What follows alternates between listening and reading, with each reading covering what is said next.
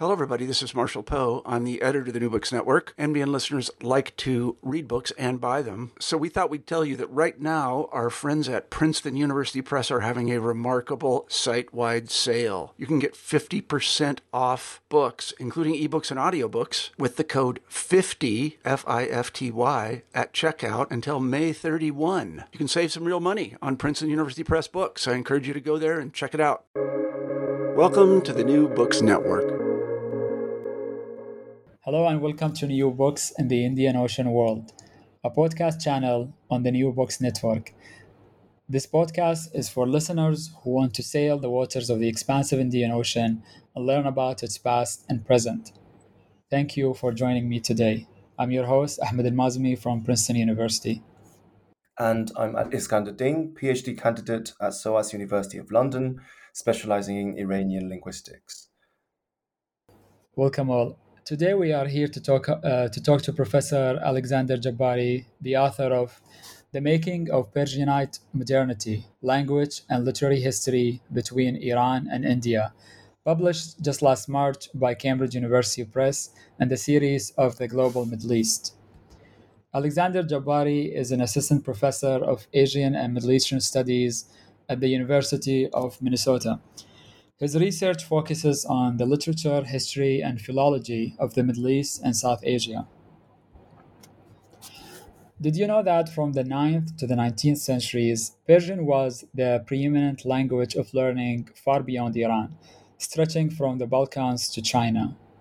In this book, Alexander Jabbari explores what became of this vast Persian literary heritage in the 19th and 20th centuries in Iran and South Asia, as nationalism took hold and the Persianate world fractured into nation states.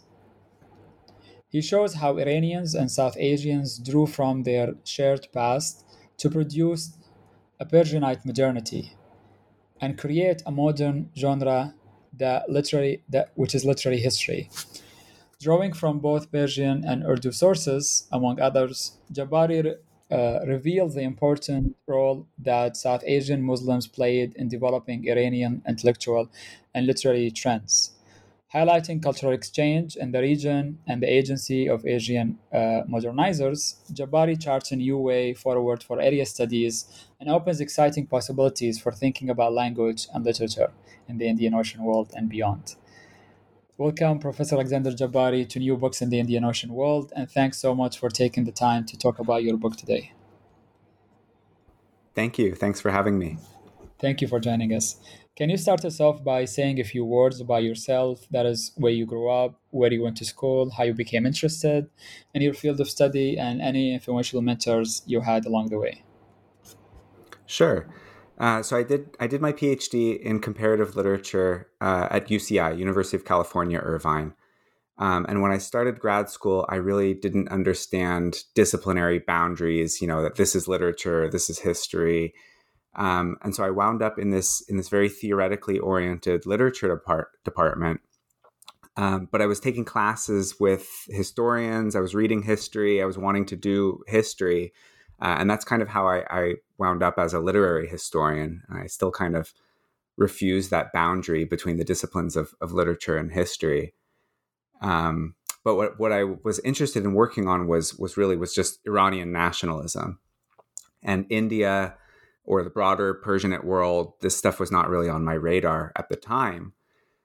But in, I think, my first quarter of graduate school, I did a directed reading on Iranian nationalism and read all of these kind of groundbreaking monographs on the history of Iranian nationalism.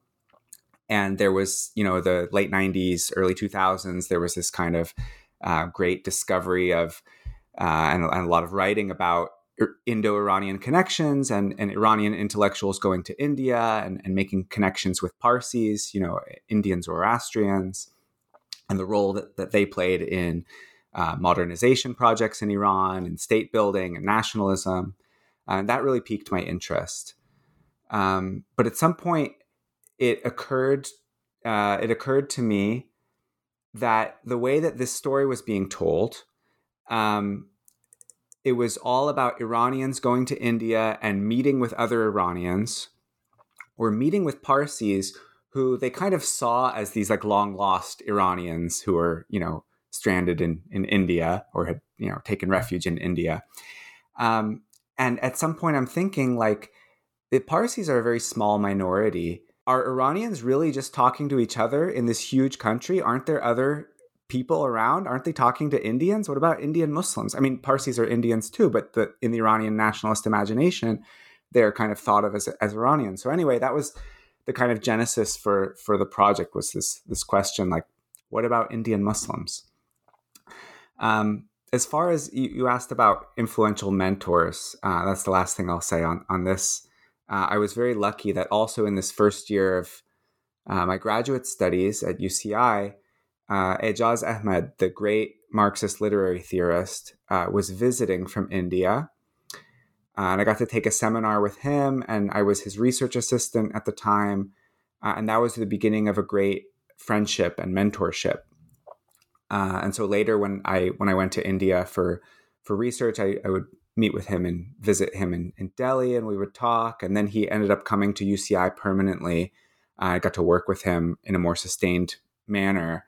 And I just want to, remember him now, because he passed away a year ago last month, and I miss him a lot. So thanks for asking about mentors. Yeah.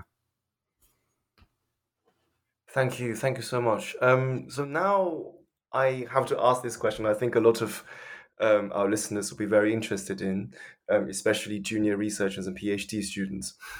The book is based on your dissertation, Late Persian Literary Culture, Modernizing Conventions Between Persian and Urdu, at UC Irvine. Can you walk us through the process of turning it into the book that you recently published, The Making of Persian Modernity?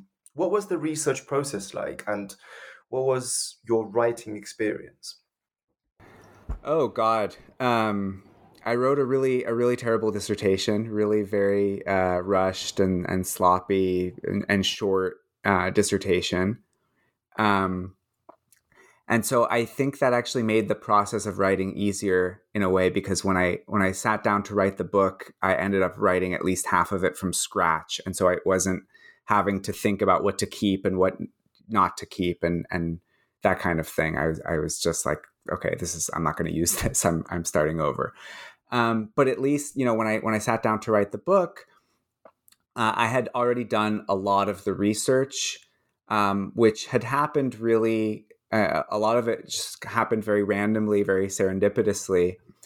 When I started to write my dissertation, I was working at the UCLA library in the special collections, cataloging Urdu print materials.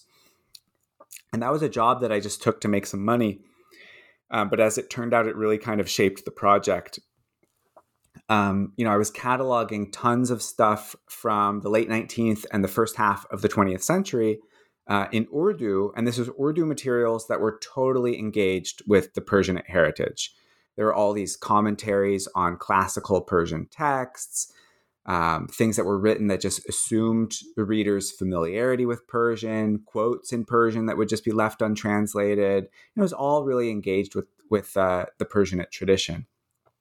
And this totally challenged that academic narrative that, by the end of the 19th century, Persian and the Persianate framework is no longer relevant in India, because I'm sitting there just for work, just cataloging all of this material that kind of proves otherwise. And so I ended up, that was one of the things I ended up writing about. And, I had traveled all over India and Europe and the US to visit archives. And then some of the most important sources for what I ended up writing about turned out to be right under my nose in Southern California. Amazing. Let's now turn to the book and its chapters. The book consists of 4 chapters with a preface titled Connections, plus an introduction and conclusion. Also with very helpful conclusion sections after each chapter, which I appreciate, and a list of key figures and text to orient the readers to the main actors with their also short bio, which is very helpful again. And not to mention also the illustrations of the primary sources, which were really helpful to understand the discussion, especially in chapter 4. But first, Can you tell us about the beautiful cover, as it shares an uncanny resemblance with the famous Safavid and Mughal painting of Emperor Jahangir embracing Shah Abbas, if I'm not mistaken? Oh yeah, yeah. It's a painting called Oshag, the Lovers, by the Iranian artist Sadiq Tabrizi. I think it's a rendition of Gustav Klimt's famous painting, Der Kuss, the Kiss. But as you pointed out, it also has these resonances with the Persianate manuscript tradition, and at the same time with kind of 60s global modernist art. And so I thought, this is such an evocative image. It captures so many of the themes of the book. I have to get permission to use this. So shout out to Tehran Museum of Contemporary Art for giving me permission for that. Interesting. I didn't see that coming. I really thought it's about the Safavids and the Mughals coming together, which really connects with your book. But Yeah. yeah, it bears many meanings and connections, such as your book as well. So let's talk now about the introduction. Can you first introduce us and sketch how the Persianate world or cosmopolis was formed, both as a conceptual framework that historians and literary critics and others have been using, and as a historical experience lived by actual actors? Sure. Yeah. As a conceptual framework, Persianate studies as a field really, I guess, took off in the last couple of decades, and especially the term Persianate has been a lot more in vogue in academia since I think the 2010s. But as a conceptual framework, it originally goes back to Marshall Hodgson, his book Venture of Islam, 1975, where he coins the terms Islamicate and Persianate. And the term Persianate was supposed to offer a way of thinking about basically the eastern part of the Islamicate world that was connected in a way by shared use of Persian as a language of power and learning, without having a term that would suggest that everyone in this part of the world was Persian, was ethnically Persian or something like that, or part of a Persian empire or whatever. And as a historical experience, I'd say, it's tied to the historic spread of Persian, which was initially as a vehicle for Islam, but it didn't always remain that way, especially in places like India, where the language becomes a language of culture and literacy that all kinds of different religious groups participated in and were part of. Thank you for this useful introduction to orient the listeners. So, the book makes many interventions, among which is a pushback against the notion that the Persianate world was fractured, and late Persianate became synonymous with a decline narrative, such as with the Ottomans and Ottoman studies. So, do you see your book in that vein as a revisionist history, maybe, of late Persianate? Yeah, I think you can say that. There's definitely some similarities with what you mentioned, the Ottoman decline thesis. I think I'm, the biggest one of the biggest arguments that I'm making in the book is against what I think is a really dominant idea, dominant paradigm in Persianate studies, in South Asian studies, that holds that Persian loses its relevance in South Asia after 1857 or by the end of the 19th century, and that the Persianate is really a pre-modern framework. It's a framework that is useful for looking at the pre-modern world, looking at the 13th to 19th centuries or 11th or wherever you want to begin that, but that the end point is definitely the 19th century. And so I'm not denying that there are obviously very big changes. And there's definitely, Persian is used in an official capacity, has state patronage in a way that doesn't remain true through the end of the 19th century and into the 20th. But I think we have to remember that Persian literacy was always a rarefied phenomenon because any kind of literacy was really limited. Only a tiny fraction of society was literate in any language, whether it's Persian or Sanskrit or whatever else. So it's not like you have these great masses of people who are reading Persian and then suddenly that disappears. I think a different way of looking at this is that there's always an elite who knew Persian. And what you have by the end of the 19th century is mass literacy among non-elite classes of people who are becoming literate for the first time. And they're becoming literate in languages that are deemed vernacular, like Hindi and Urdu. But in that same time, that the equivalent of that old elite is still using Persian. And that's true even to an extent today in South Asia, that this elite of Urdu poets, for example, people who are writing Urdu literature today, especially Urdu poetry, religious scholars, these kind of people continue to learn Persian, continue to use Persian. If you go to a Deobandi seminary, you're still going to read Sadi's Gulistan. So it's not that the Persianate disappears, it's that you have the rise of a mass culture that is not necessarily Persianate. So that's one of the interventions that I'm making in the book. That's a very important intervention to make, especially with sort of, let's say, a view of Persian's history in South Asia as its inevitable decline with colonial rule. So, do you see the British perceiving Persian as maybe they saw how the Normans occupied England and enforced their language on the English, or the move away from Latin to ethno-national languages in Europe? Did they see that when they encountered Persian, or was it another story as you tell in the book? I mean, there's definitely the British are thinking about language in India in terms that are informed by European history and vernacularization in Europe, and the idea that each people has a language, each nation has a language, and so this shapes the way that Persian comes to be seen as foreign in India and tied to Iran. And that's ultimately later taken up. It doesn't remain only a sort of British colonial idea. It's embraced in positive and negative ways by Indians as well. But it's definitely not, I would say, not an inevitable thing that British colonial rule did away with Persian, saw it as foreign and sort of treated it differently. Early on, the British patronized Persian, just like the Mughals had done before them. And so that's another one of the things I'm kind of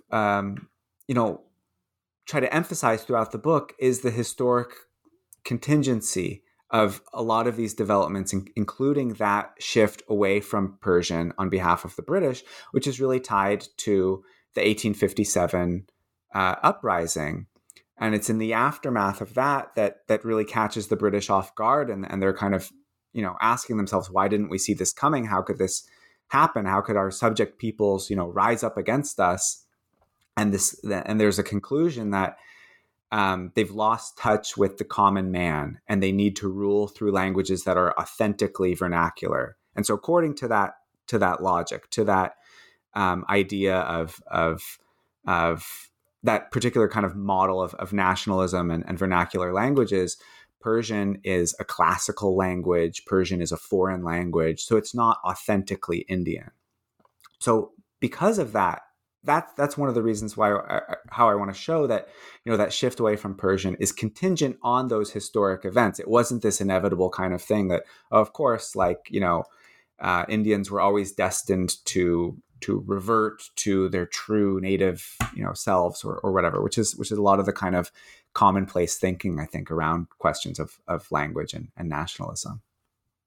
That really reminds me of the decline of Persian as a language. I'm not saying Persianate tradition, because the Persianate tradition hasn't declined, as you said. Not only because not only due to there's a continual use of Persian, but also due to the fact that Persian aesthetics, especially literary aesthetics, and that would include literary topoi, um, lexical items. They're still very well alive in vernacular languages.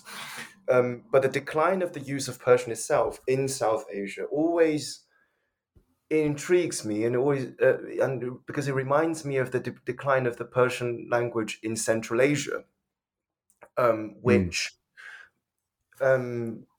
is understood as the doing of the Russian Empire, according to whom Persian and Arabic as well represented the ancien régime, that represented the old order, and in order to build this new, especially when the Soviet Union came about, to build this new world, the new social order, we needed a new language, and this language was Turkic, and Turkic was very much promoted even by Persian speakers of Central Asia, Tajiks. A lot of the Jadids of Central Asia at the turn of century, they were Persian speaking, but they promoted Turkic to be used as the mother tongue in the new style schools. So I wonder whether South Asian intellectuals also played a role in the transition from Persian to a vernacular. Did they also think in the sense that Persian represents this old tradition that we're trying to undo, and now in order to progress, we need our mother tongue. We need a new vernacular.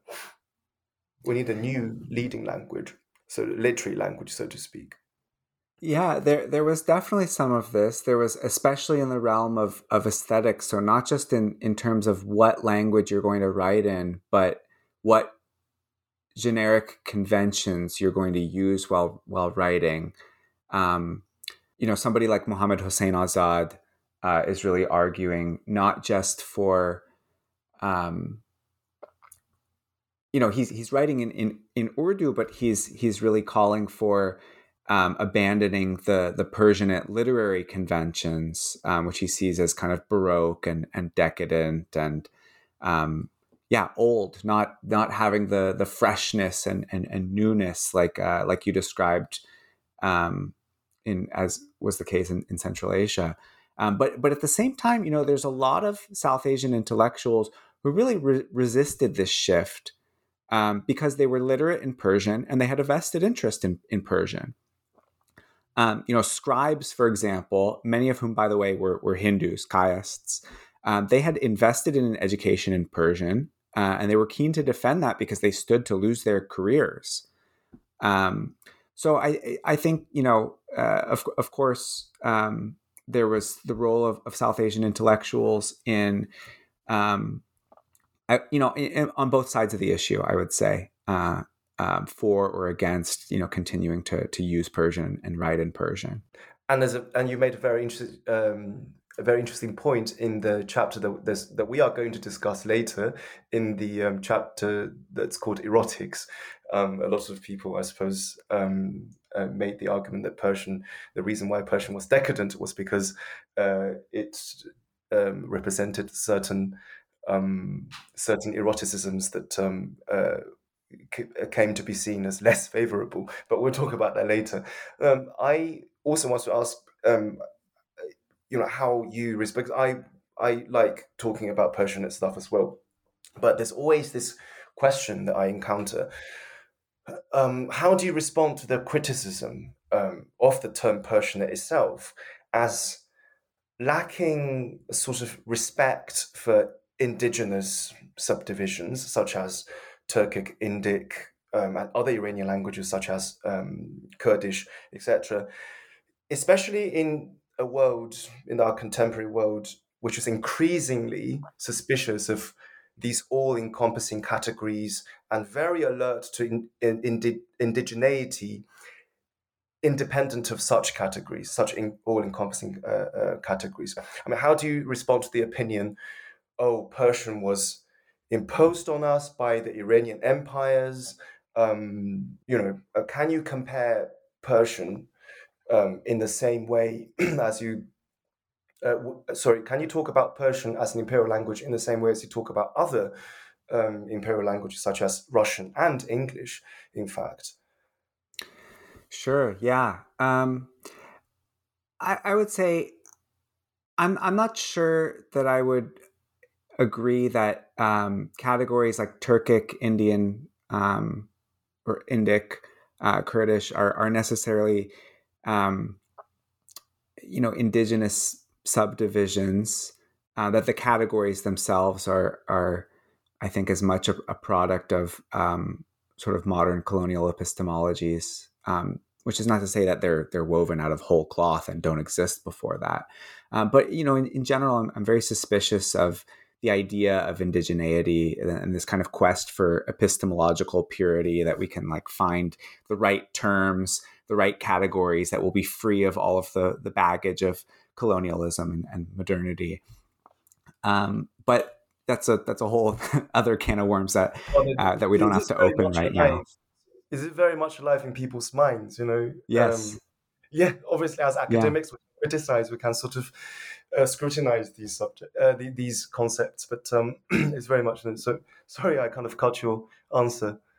No worries. At the same time, what I want to say is there's no perfect model of study. I'm not trying to offer the Persianate as a panacea that solves all of the other, solves all of these kind of problems. So, of course, there are things in this framework that are more or less useful for looking at different things.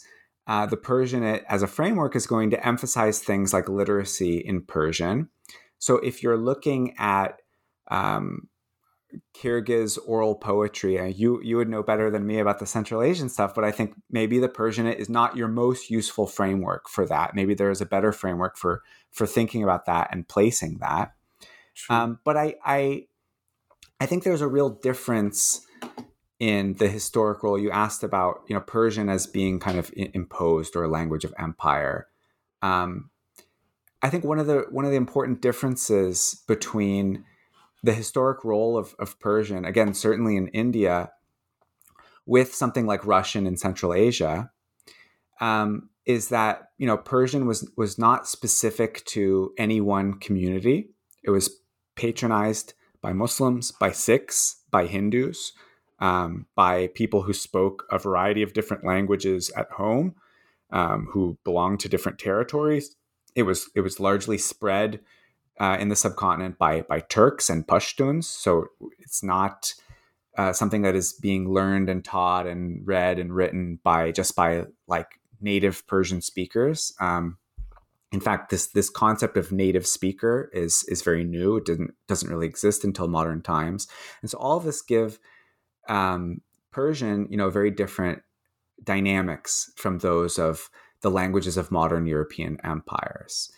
It's hard to compare the Russian Empire imposing Russian in, say, Uzbekistan with,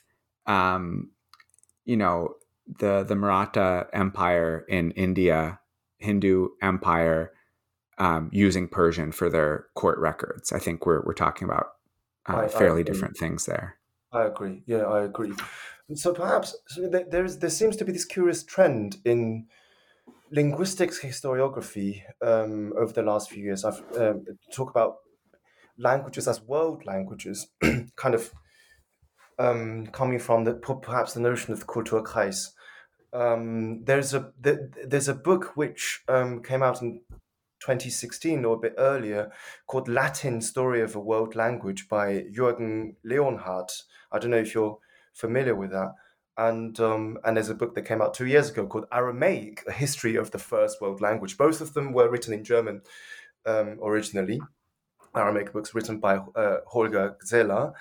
The understanding of a language, possibly now a posteriori, we see as imperial languages actually organically developed into world languages. And I find it quite useful to talk about Persian.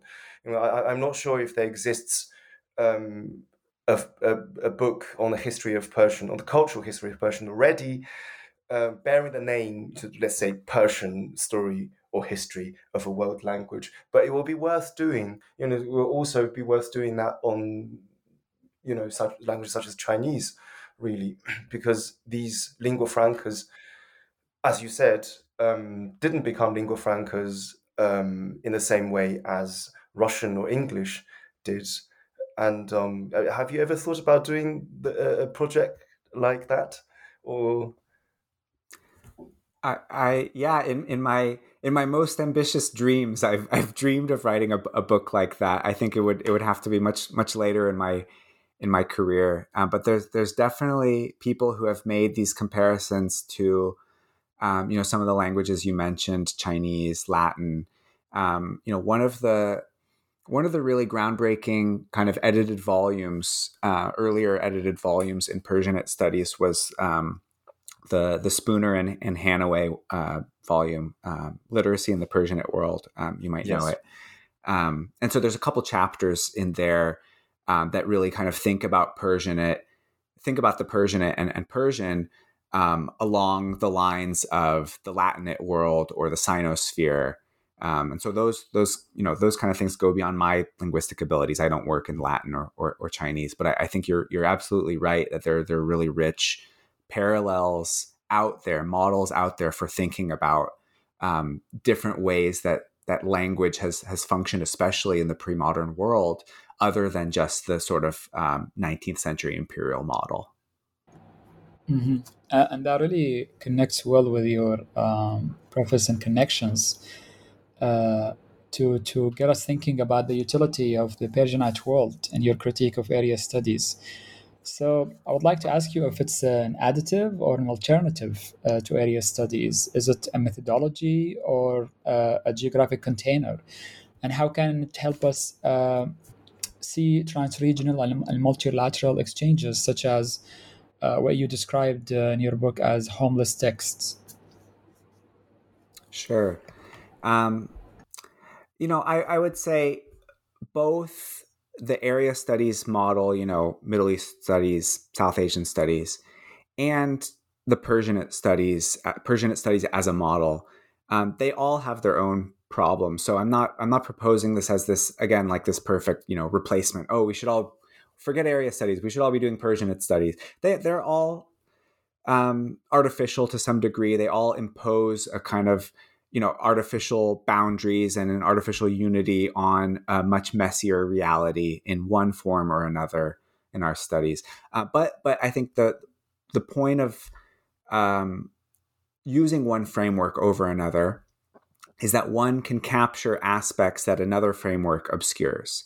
And so here in my case, I saw the Persianate as a really useful framework that helped me see connections that were going on in literary culture, in literature, and in intellectual history across Iran and India, across a geography that the area studies model would have bifurcated and would have treated separately. And so just working within the area studies framework would have made it harder to see that, because Iran would belong to the Middle East and India would belong to South Asia, according to that model. You mentioned the homeless text, so that's I'm responding there to Mohammad Tavakkoli Tariqi's book Refashioning Iran, which was a huge influence on this project. When I said earlier I was reading all these studies of Indo-Iranian connections, and of course that was one of them, and it's an amazing book. But I take issue in my book with his notion of what he calls homeless texts, which is these important Persian texts that have a kind of ethos of early modernity, that are Indo-Persian texts, Persian texts produced in India that are made homeless by nationalism, because Iranians reject them since they're not from Iran, they're from outside Iran. And Indians supposedly reject them since they're in Persian, which is a language that's supposed to be foreign and belongs to Iran. And so these texts kind of fall in the gaps in between nationalisms. But what I argue in the book is that, well, these texts actually do very literally find a home in Urdu, and Urdu really continues a lot of the Persianate tradition. Urdu becomes a vehicle for the Persianate tradition to endure, because those same texts that we're talking about, Urdu writers and thinkers continue to engage with. I'm thinking of things like, Khane Arzu's Musmer, this linguistic treatise that may have inspired Sir William Jones's discovery of, Indo-European language family. This is a text that people like Muhammad Hussein Azad are writing about in Urdu. So they're not homeless. They have a home in Urdu. And to bring this back to the question about area studies, again, if I had stayed within the bounds of Middle East studies, I never would have been able to see that, because I wouldn't be looking at India. I wouldn't be learning Urdu and reading these things in Urdu. And so it wouldn't just be those supposedly homeless texts that I would miss. I would miss the whole bigger picture that I tell in the book of Iranian intellectuals learning from Urdu scholarship in the 20th century, which I was only able to see because I went and learned Urdu and ignored those kind of area studies boundaries. I'm glad you did, because we're learning a lot from your project, and more people should do this and try to break away from the confines of different area studies paradigms and graduate training and offered languages and all the difficulties that keep increasing year by year, challenging us to carry such projects. So in the organization of the chapters, the book operates on two sort of conceptual scales, one of which is comparative and the other is connected modes of analysis. So how did you manage to so neatly move between these two modes of analysis? And what do you think we gain and lose in both of them? Yeah, as you mentioned, I kind of employ both modes throughout the book. I would say in the first half of the book, there is more of an emphasis on connected analysis. I'm kind of trying to show how the project of developing literary history as a genre of writing is really a connected one. It's a shared one that's produced by exchange between Iranians and Indians, between people working in Persian and working in Urdu. And one of the great ironies of Persianate modernity is that this shared project ultimately produces separate national or communal identities, where the Indians kind of get written out of the story of Persian literature, and they actively participate in writing themselves out of that story. So the second half of the book, I guess, ends up, the emphasis shifts more to comparative analysis, because it's looking at some of the consequences of that kind of separation. And so comparison becomes a really useful tool there that also reveals, again, the historical contingency of how things developed in Persian and in Urdu, because each, as they kind of start to take these different paths, each one reveals how things could have gone differently in the other. They become kind of these almost like mirror images of each other. So I think that the two modes are complementary, comparative and connected analysis. I think using them together, which is not to say that they can't be useful on their own, of course, but that, using them together here, I'm thinking about it now that you asked about it. I'm not sure that I was so intentional in the way that it turned out, but I think that, yeah, organically, I needed to do both, to use both, to understand what I was writing about. Yeah, and they really answer your research questions well, and shifting between these two modes of analysis. Moving to the first chapter, titled Histories from Tazkiras to Literary History. First, let's go back to the title. What do you mean by Persianate modernity? How was it interlinked with the nation state, the making of national heritages, and the move from tazkira, and if you can say a bit about tazkiras as a genre, to literary histories later on. Sure. Yeah. So I use this term Persianate modernity in a couple of ways.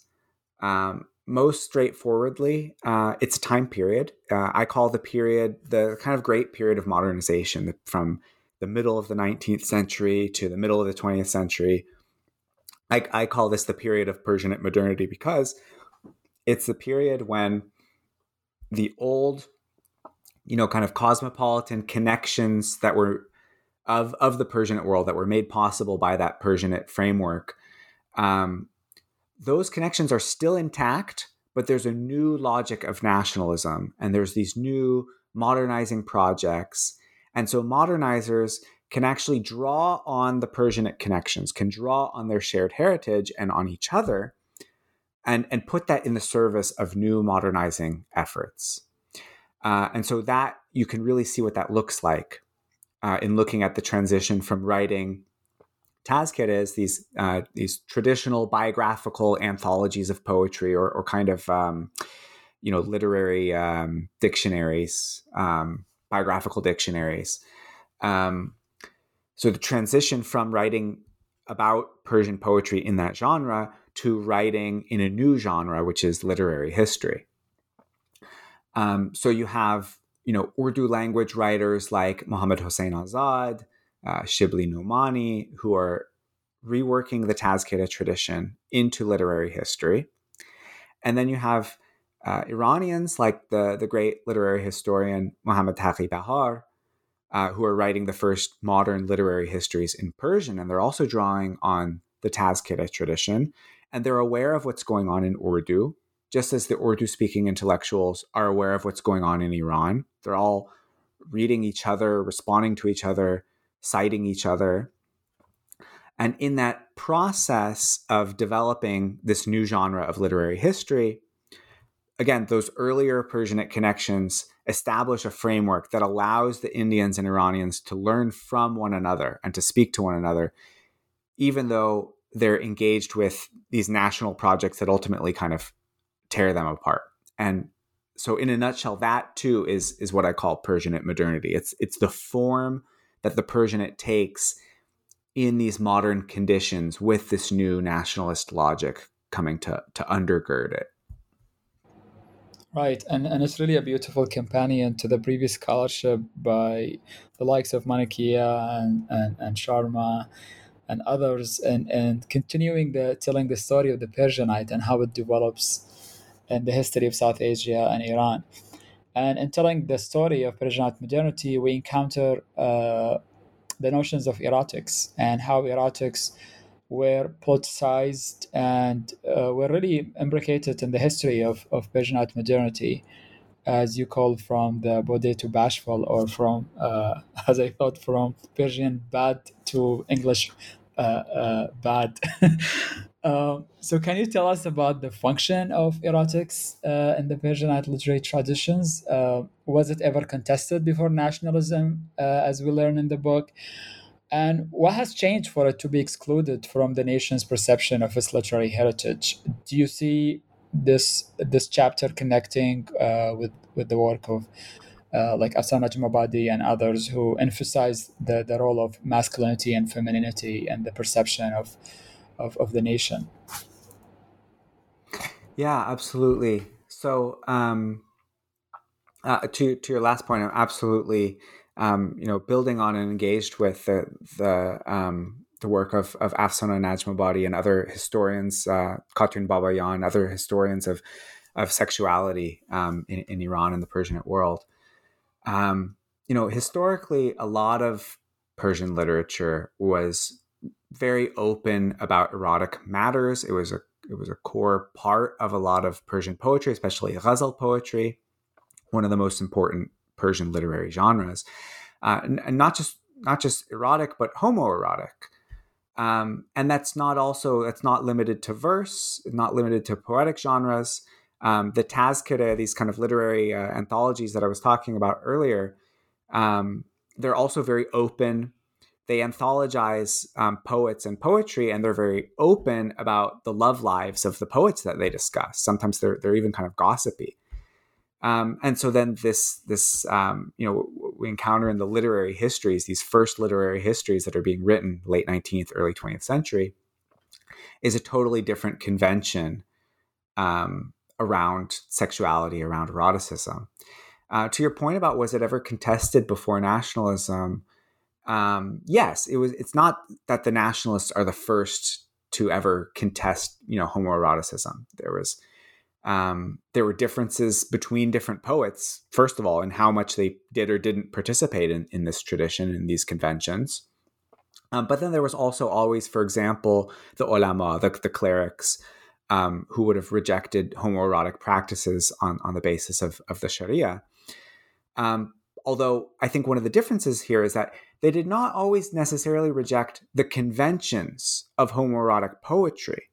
They certainly viewed the practices as religiously illicit.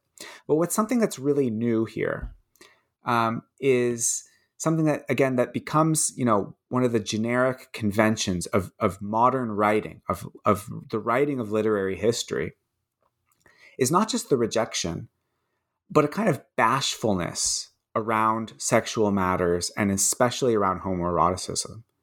And you don't find this in the pre-modern texts on these subjects. So, Shibli Nomani, this major Indian Muslim thinker, a major figure in developing modern literary history, he's making all kinds of apologies when he talks about the subject of homoeroticism in Persian poetry. He's like, this is almost beyond the pale to even talk about it, but I'm sorry, I have to talk about it, and I really don't want to. And, if you compare him to even Muslim legal scholars and jurists writing just a generation or two before him, they don't make all these apologies. They're not embarrassed by the topic. They condemn homoerotic practices, but they don't say, oh, we can't even talk about this. No, they get right to the point. So it's that new kind of conventional silence and prudishness that is something that is really distinct from the past. On that topic, you mentioned that specifically that Muhammad Hossein Azad, in his work Abi Hayat, he kind of sees the Indic tradition. You mentioned that there's a return to the a preference, let's say, for the Indic tradition and the English Victorian tradition over the Persian erotic tradition. I wanted to ask about the Indic tradition. Is it really romantic and prudish, or is it selectively so? Is it because the Urdu-speaking modernizers wanted to see to only see the prudish elements, or to select the prudish text in order to prove that Persian was not prudish and Persian was bawdy, or is it because, let's say, Braj Pasha literature really was more prudish and more romantic, and so on? Yeah, great question. I mean, it's definitely. Of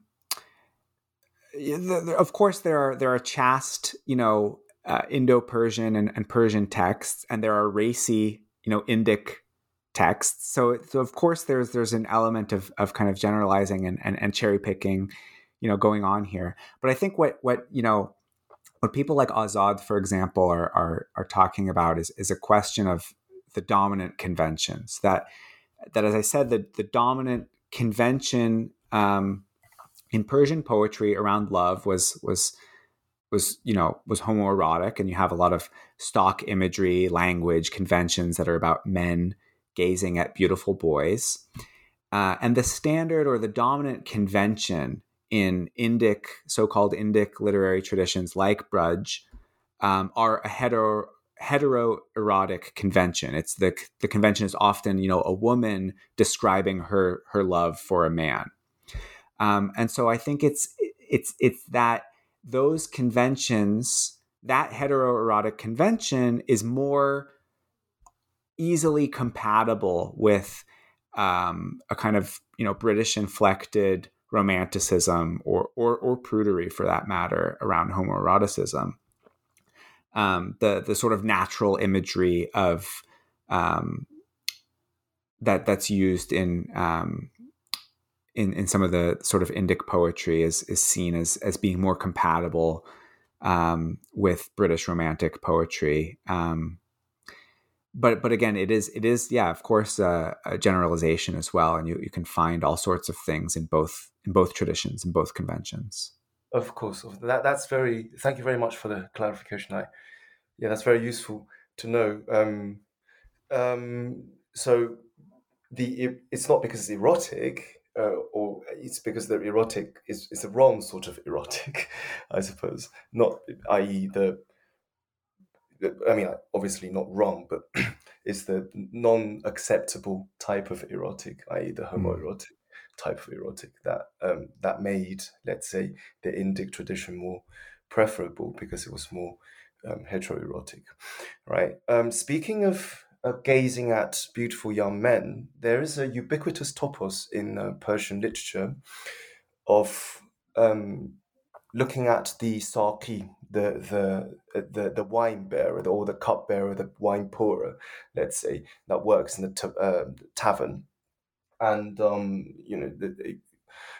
as many people who are familiar with Persian poetry will know, that it's because the saki, usually, let's say, is a young boy, reflects God's beauty. So I'm sure you're aware that there's constant debate in the study of Persian literature on whether the love that is talked about in the poetry is actually love to a real person or divine love. And did any of the modernizers use the divine love, let's say, explanation to justify the love or the erotic expressed in Persian poetry, and that actually brings us to another very much contested topic, to topos, which is the consumption of wine. I've been wondering what the modernizers' attitudes were towards the topos of wine. Did they Yeah. So it's definitely one of the strategies, right, for dealing with having this pre-modern heritage that is totally at odds with the values that you hold as a modernizer, which are again very informed by a certain vision of British Victorianism. One of the strategies then is to interpret everything, all of this kind of homoerotic love, as you said, as divine love, as metaphorical love, metaphor for God's love. The interesting thing is that despite that being an avenue for dealing with that contradiction, you still have this convention in the literary histories to either just be totally silent about the subject of sexuality, of eroticism, or to emphasize how distasteful they found the subject.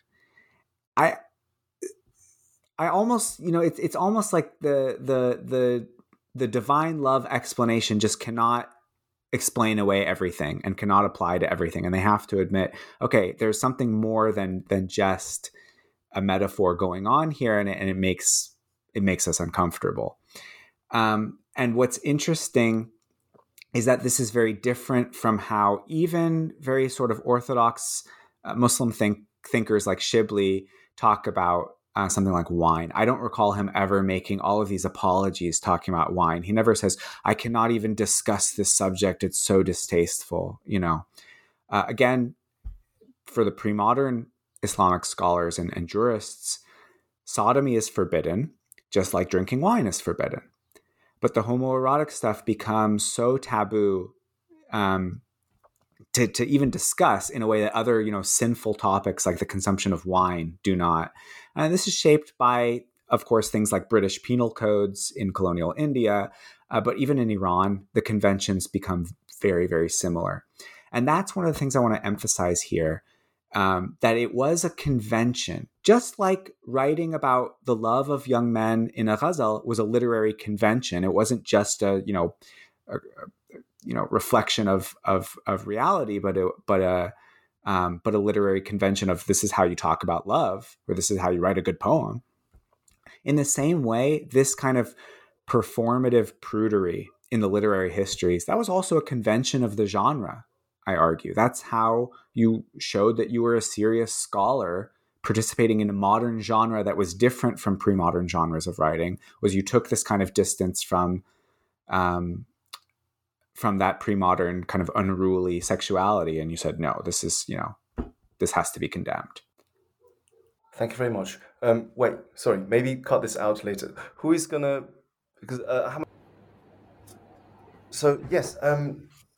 Now let's move to your third chapter, called "Origin Myths: Indigeneity and Hybridity in National Narratives." What really stood out from this chapter when I was reading it was how Aryanism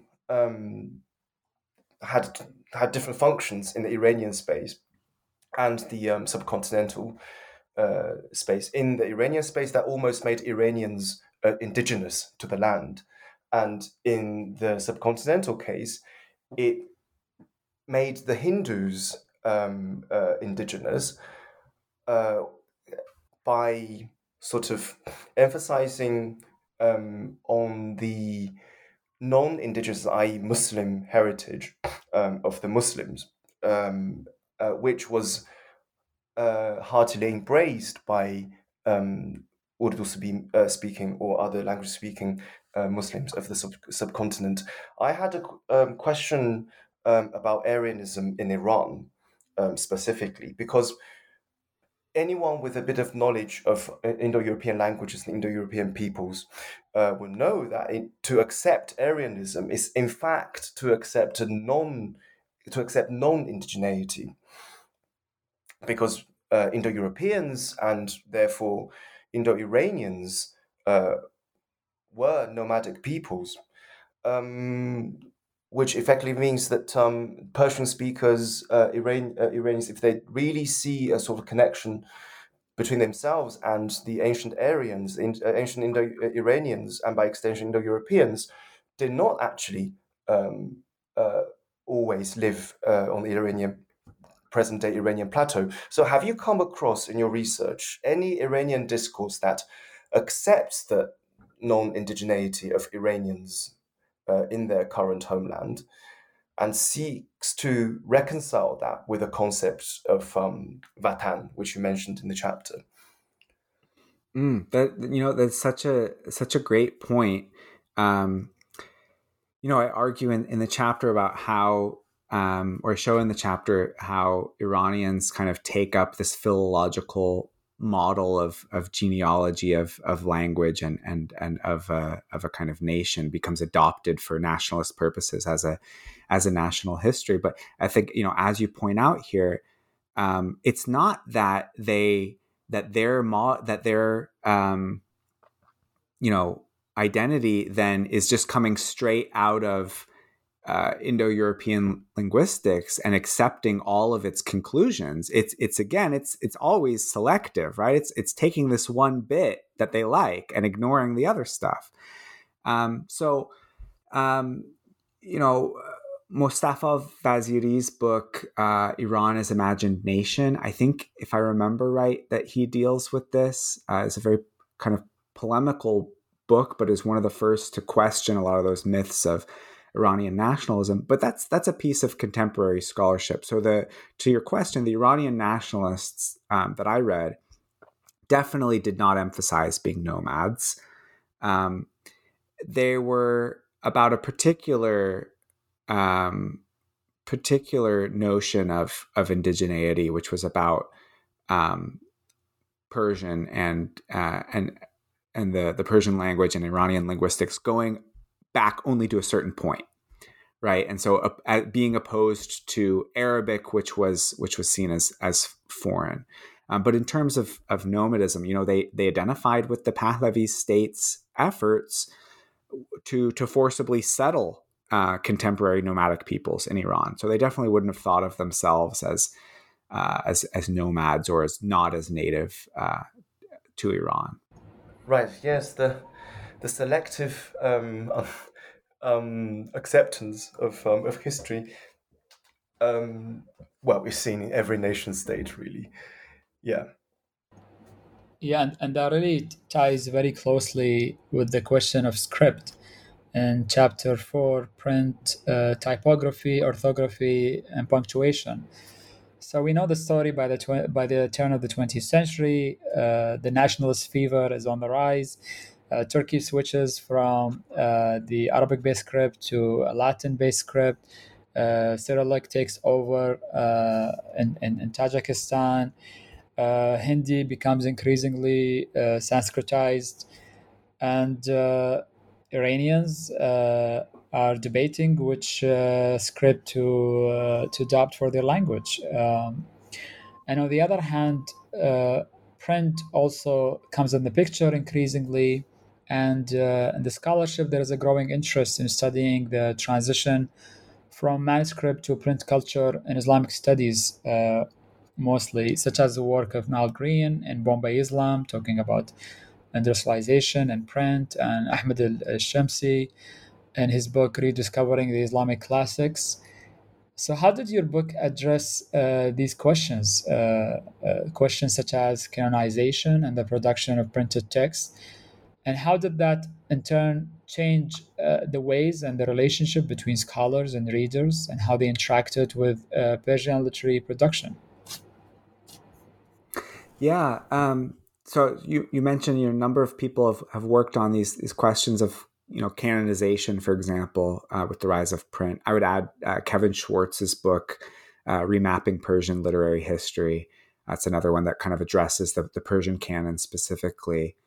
One of the things I was interested throughout the book, and I think I talked about this a little earlier, is these kind of alternate possibilities, how things could have gone differently, viewing all of the developments in that process of the modernization of the Persianate tradition as historically contingent.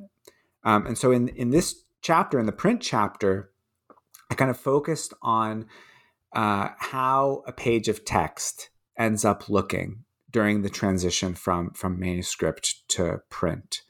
Rather than the question of which texts were printed, for example, or the question of kind of canonization. So why, for example, did movable type in the Naskh script take off in Iran, whereas in South Asia, Urdu speakers were so attached to another script, Nastaligh, that was not possible to be reproduced with movable type, such that they never really adopted movable type, and they used lithography basically until the 1980s. Another one of those kind of alternate possibilities, and you mentioned this about script, was different scripts altogether, rather than calligraphic hands. I guess I should have said Naskh and Nastaligh. But the question of script altogether comes to the fore in Iran in a way that it really doesn't in South Asia, or at least for Urdu speakers, it doesn't. And again, an additional set of alternate possibilities is the question of punctuation. So as Persian and Urdu move from manuscript to print, they adopt European style punctuation, commas, periods, paragraph breaks, that kind of thing, to show how the manuscript tradition had its own ways of punctuating texts, which could have been adopted in print culture and weren't. And so that is really, to your question, that really shapes the way that somebody reads, interacts with Persian literary production, reads a Persian text. How is the text punctuated shapes how you're going to read it. And all of that is kind of is things that were contingent on particular parts of history and the shape that these histories took in Iran and South Asia, and could have gone very differently. Right. And it's really useful to think about not just the question of uh, script for Persian, but also overall from the Ottoman lands to South Asia. This question is really pressing at this time, and this chapter is really helpful to think about that. And the images that you included are really amazing, and they would be of interest not just to cultural and literary historians, but also to sociolinguists who are interested in these questions. Um, so now we move to the concluding part of your book. The book really connects to many fields and many geographies and histories, and I would really recommend this book to the listeners who are interested in the Indian Ocean world, because the perception that Persian is limited to, let's say, the gunpowder empires, so called, but that's not true if somebody follows your tweets, which are beautiful investigations of etymologies and tracing these fleeting lexical items in Southeast Asia and Swahili and other languages to showcase the potential of the Persianate in the Indian Ocean world and beyond. So I really recommend the listeners to check these etymological discoveries that you're making. So the making of Persianate modernity, who would you hope will read this book beyond people who are interested in Persian and Persianate? And what sort of impact would you like it to have? It's definitely a book that's speaking to an academic conversation, to conversations going on in Persianate studies, Iranian studies, South Asian studies. I'm really hoping, especially that people in Iranian studies will read it and learn about um, how useful Urdu can be as a language for doing Iranian studies. Because I think it will be very interesting. I hope it will be very interesting to readers interested in South Asian studies and interested in India um, and modern South Asia, but Pakistan as well. But I think some of the arguments that I make in this book are not totally mind-blowing things for people in South Asia. They know that Persian remains relevant beyond the 19th century. I think these are some of these conclusions that I draw are going to be much more surprising for people who are working within Iranian studies.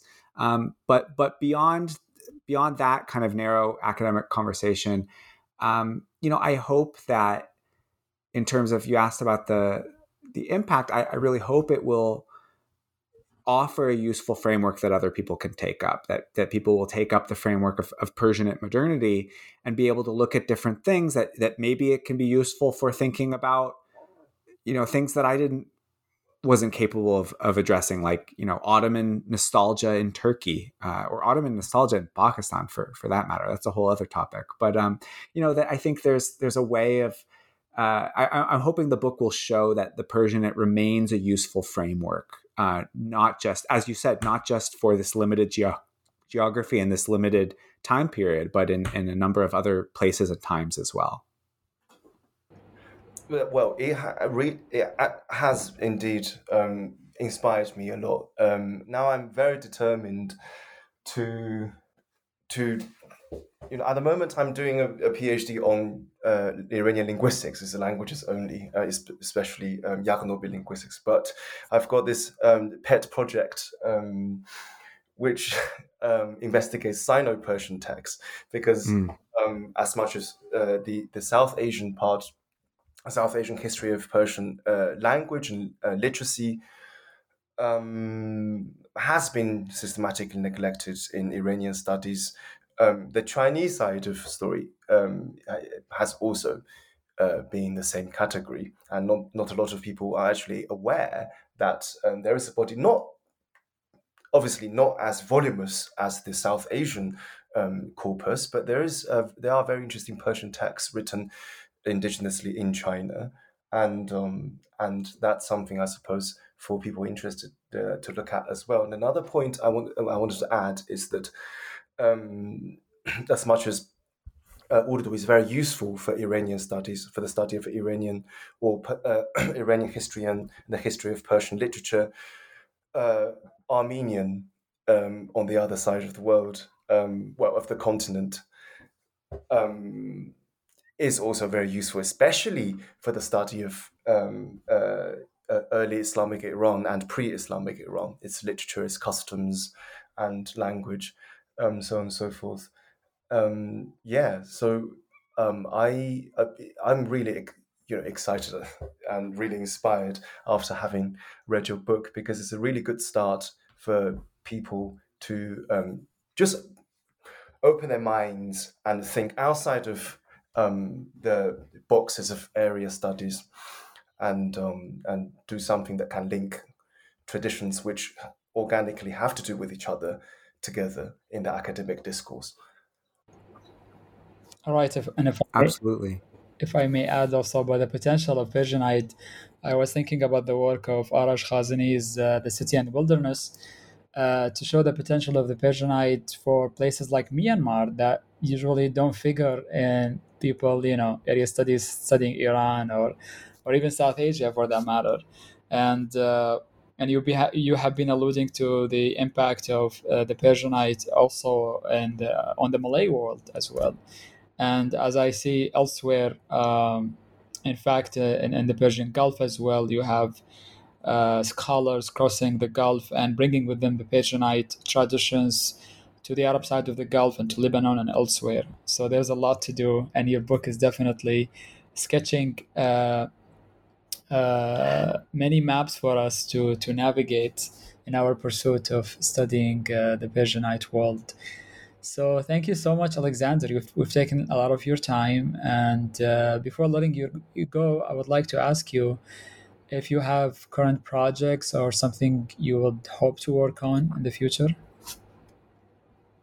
Sure. I'm working on three kind of book length projects at the moment.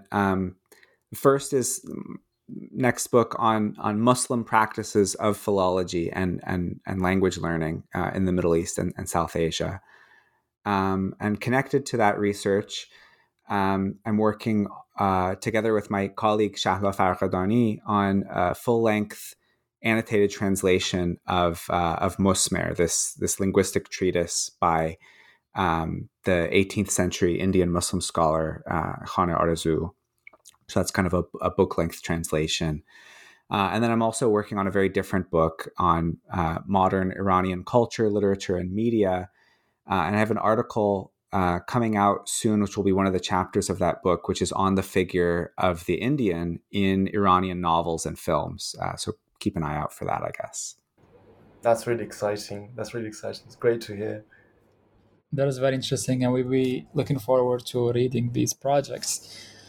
So, thank you for listening to today's episode, in which we explored the making of Persianite modernity, language, and literary history between Iran and India, published by Cambridge University Press. This is your host, Ahmed Al Mazmi. And Iskander Din, Stay tuned stay tuned. for the next episode Show to the screen. Show to the screen. of the Show, Indian Ocean. yeah.